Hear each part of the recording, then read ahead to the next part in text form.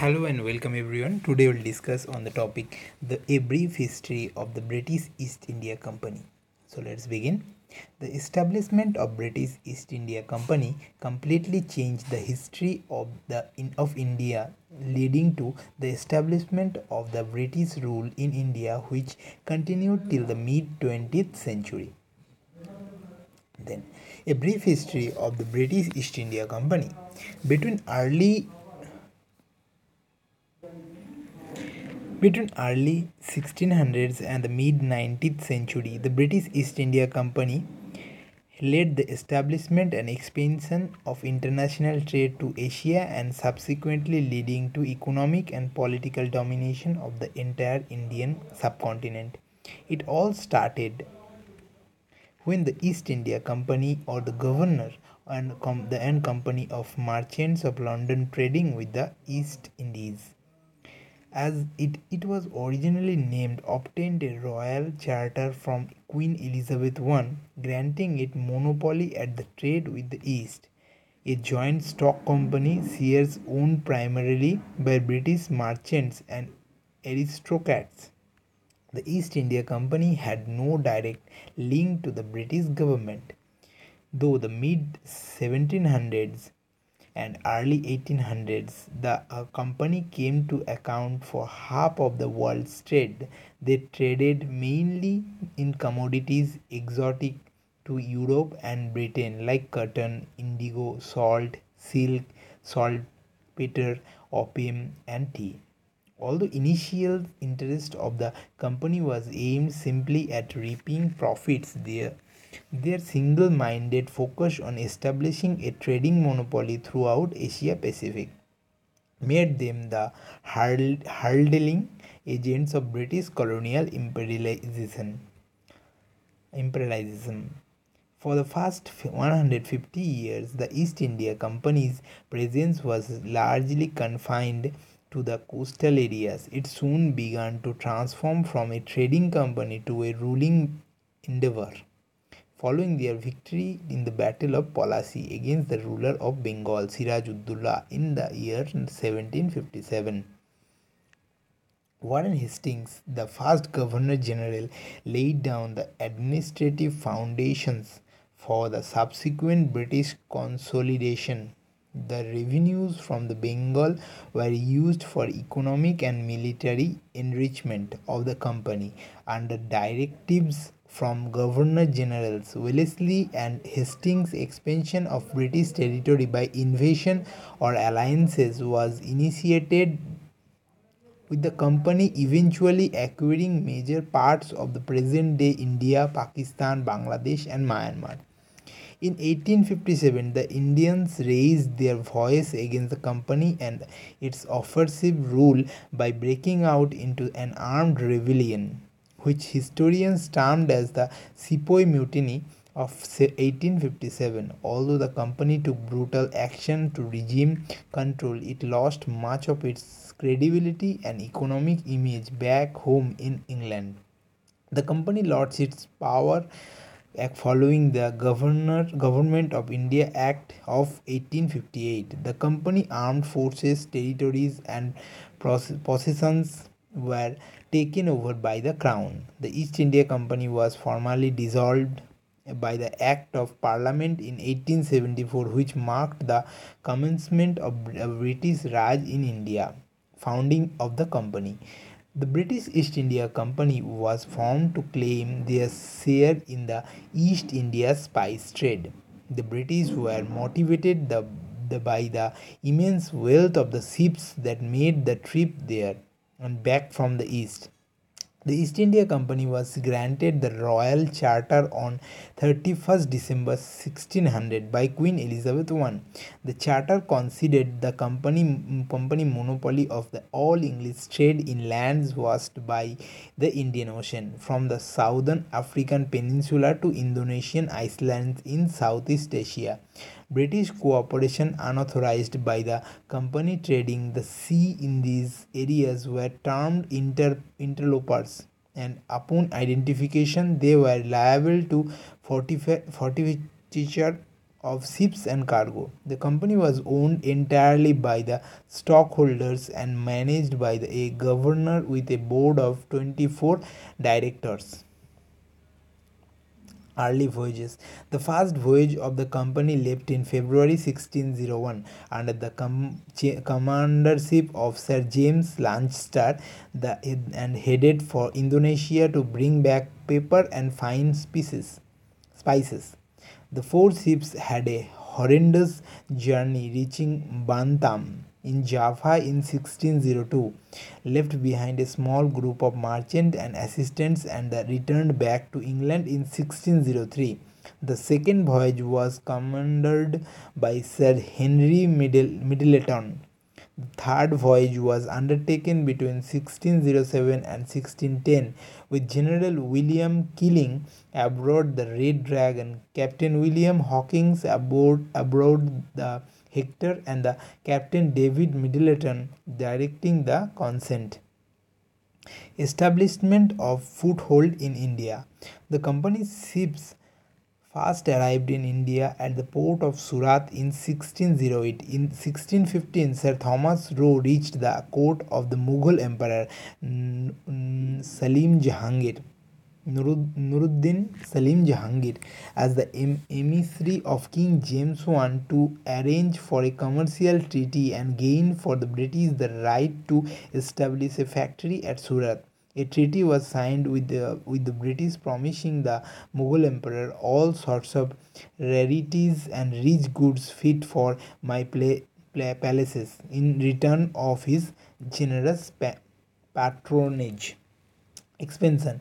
Trading interests soon collided with establishment from other European countries like Spain, Portugal, France, and Netherlands. The British East India Company soon found itself engaged in constant conflicts over trading monopoly in India, China, and Southeast Asia with its European counterparts. After the Amboina massacre in 1623, the British found themselves practically ousted from Indonesia, then known as the Dutch East Indies. Losing horribly to the Dutch, the company and abandoned all hopes of trading out of Indonesia and concentrated instead on India, a territory that they previously considered as a consolation prize. Under the secure blanket of imperial patronage, the British gradually outcompeted the Portuguese trading endeavor Estado da India, and over the years oversaw a massive expansion of trading operations in India. The British companies win over the Portuguese in a maritime battle of the coast of India 1612 won them the much desired trading concessions from the Mughal Empire. In 1611 its first factories were established in India in Surat, followed by acquisition of Madras, Chennai, currently Chennai, in 1639, Bombay in 1668, and Calcutta in 1690. The Portuguese bases at Goa, Bombay, and Chittagong were ceded to the British authorities as the dowry of Catherine of Braganza, Queen Consort of Charles II of England. Numerous trading posts were established along the east and west coast of India, and most conspicuous of English establishment developed around Calcutta, Bombay, and Madras, the three most important trading ports. Each of these three provinces was roughly equidistant from each other along the Indian peninsular coastline, and allowed the East India Company to command a monopoly of trade routes more effectively over the Indian Ocean. The company started steady trade in cotton, silk, indigo, saltpeper, and an array of spices from South India. In 1711, the company established its permanent trading post in Canton province of China and started trading of tea in exchange of silver. By the end of 1715, in a bid to expand trading activities, the company had established solid trade footings in the ports around the Persian Gulf, Southeast and East Asia towards complete monopoly. In 1694, the House of Commons voted that all the subjects of England had an equal right to trade to the East Indies unless prohibited by Act of Parliament. Under pressure from wealthy, influential tradesmen not associated with the company, following this, the English company trading to the East Indies was founded with a stake-backed indemnity of 2 million pound to maintain financial control over the new company. Existing stakeholders of the old company paid a hefty sum of 315,000 pound. The new company could hardly make a dent in the establishment old company markets. The new company was ultimately absorbed by the old East India Company in 1708. A tripartite venture was established between the state and the old and the new trading companies under the banner of United Company of Merchants of England trading to the East Indies. The following few decades saw a bitter tug of war between the company lobby and the British Parliament to acquire permanent establishment rights, which the latter was hesitant to relinquish in view of the immense profits the company brought. The United Company lent to the government an additional 12 lakh pound without interest in exchange of renewal of charter until 1726. In 1730, the charter was renewed until 1766 in exchange of the East India Company lowering the interest on the remaining debt amount by 1% and contributed another 2 lakh pound to the royal treasury. In 1743, they loaned the government another 10 lakh at 3% interest, and the government prolonged the charter until 1783. Effectively, the company brought monopoly of trading in East Indies by bribing the government at every juncture. When this monopoly was expiring, it could only effect a renewal of its charter by offering fresh loans and by fresh presents to the government. The French were led to enter the Indian trading markets and consequently entered into fresh rivalry with the British. By the 1740s, rivalry between the British and the French was becoming acute. The 7 Years' War between 1756 and 1763 effectively stamped out the French threat led by the Governor General Robert Clive. This set up the basis of colonial monopoly of East India Company in India. By the 1750s, the Mughal Empire was in a state of descendance. The Mughals, threatened by the British fortifying Calcutta, attacked them. Although the Mughals were able to acquire a victory in that phase in 1756, their victory was short-lived. The British recaptured Calcutta later that same year. The East India Company forces went on to defeat the local royal representatives at the Battle of Plassey in 1757 and at Buxar in 1764. Following the Battle of Buxar in 1764, the Mughal emperor signed a treaty with the company allowing them to oversee the administration of the province of Bengal in exchange for a revised revenue amount every year.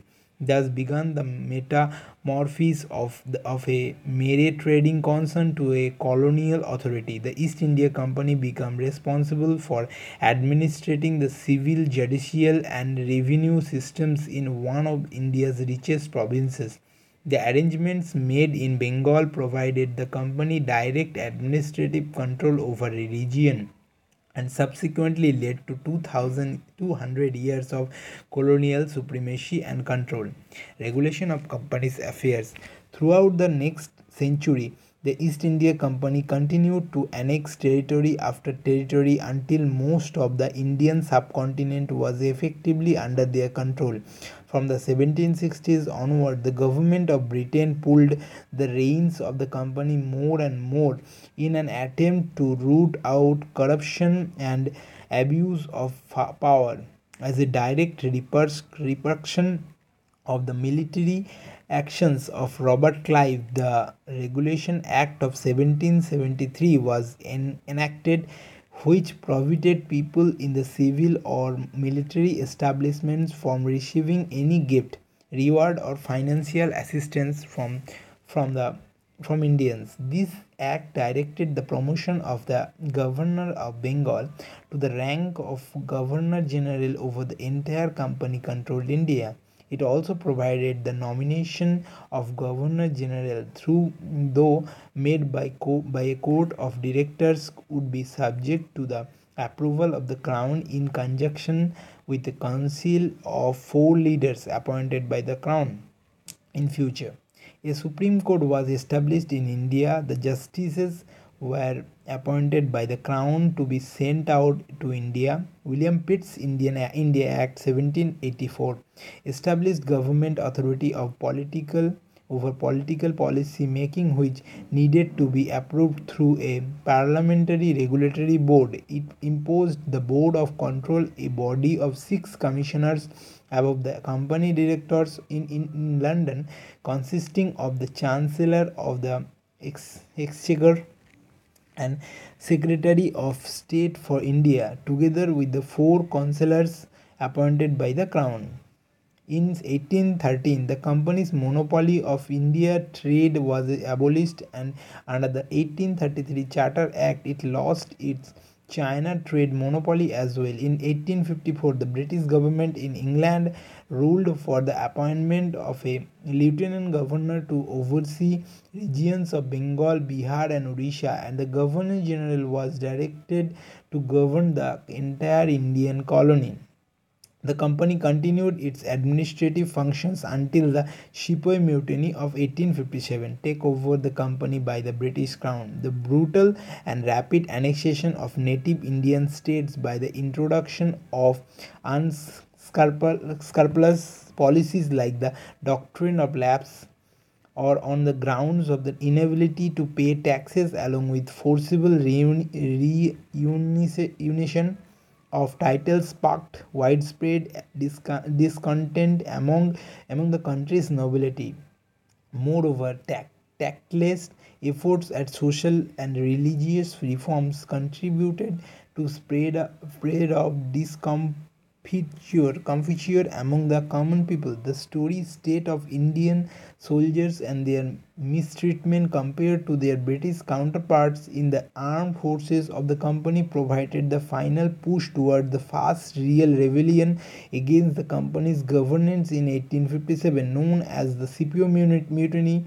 What began was soldiers' protest soon took epic proportions when disgruntled royalties joined forces. The British forces were able to curb the rebels with some effort, but the mutiny resulted in major loss of face for the company and advertised its inability to successfully govern the colony of India.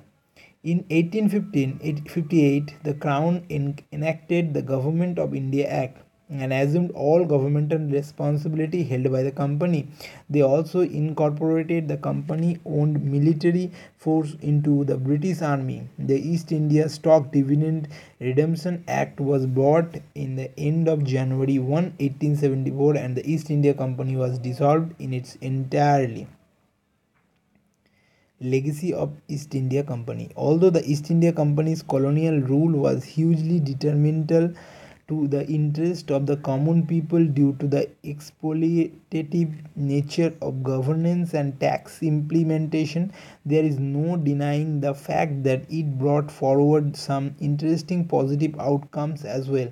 One of the most impactful of them was a complete overhaul of the justice system and establishment of the Supreme Court. Next big important impact was the introduction of postal system and telegraphy, which the company arguably established for its own benefit. In 1837, the East Indian Railway Company was awarded the contracts of construct a 120-mile railway from Howrah to Calcutta to Raniganj in 18 49. The transport system in India saw improvements in leaps and bounds with the completion of a 21-mile rail line from Bombay to Thane, the first leg of Bombay Kalyan line in 1853. The British also brought forth social reforms by abolishing immoral indigenous practices through acts like the Bengal Sati regulation in 1829 prohibiting immolation of widows, the Hindu Widows Remarriage Act in 1856, enabling adolescent Hindu widows to remarry and not live a life of unfair austerity.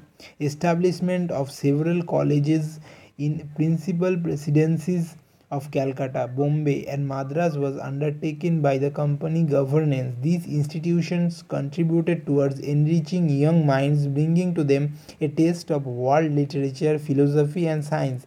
The educational reforms also included encouragement of native citizens to sit for the civil services exams and absorbing them into the service consequently. The company is popularly associated with unfair exploitation of its colonies and widespread corruption. The homogeneous amounts of taxes levied on agriculture and business led to the man-made famines such as the Great Bengal Famine of 1770 and the subsequent famines during the 18th and 19th century. Forceful cultivation of opium and unfair treatment of indigo farmers led to much discontent, resulting in widespread militant protest. The positive aspect of social education and communication advancements were overshadowed largely by the plundering attitude of the company rule, stripping its domination bare for profit. Thank you, everyone.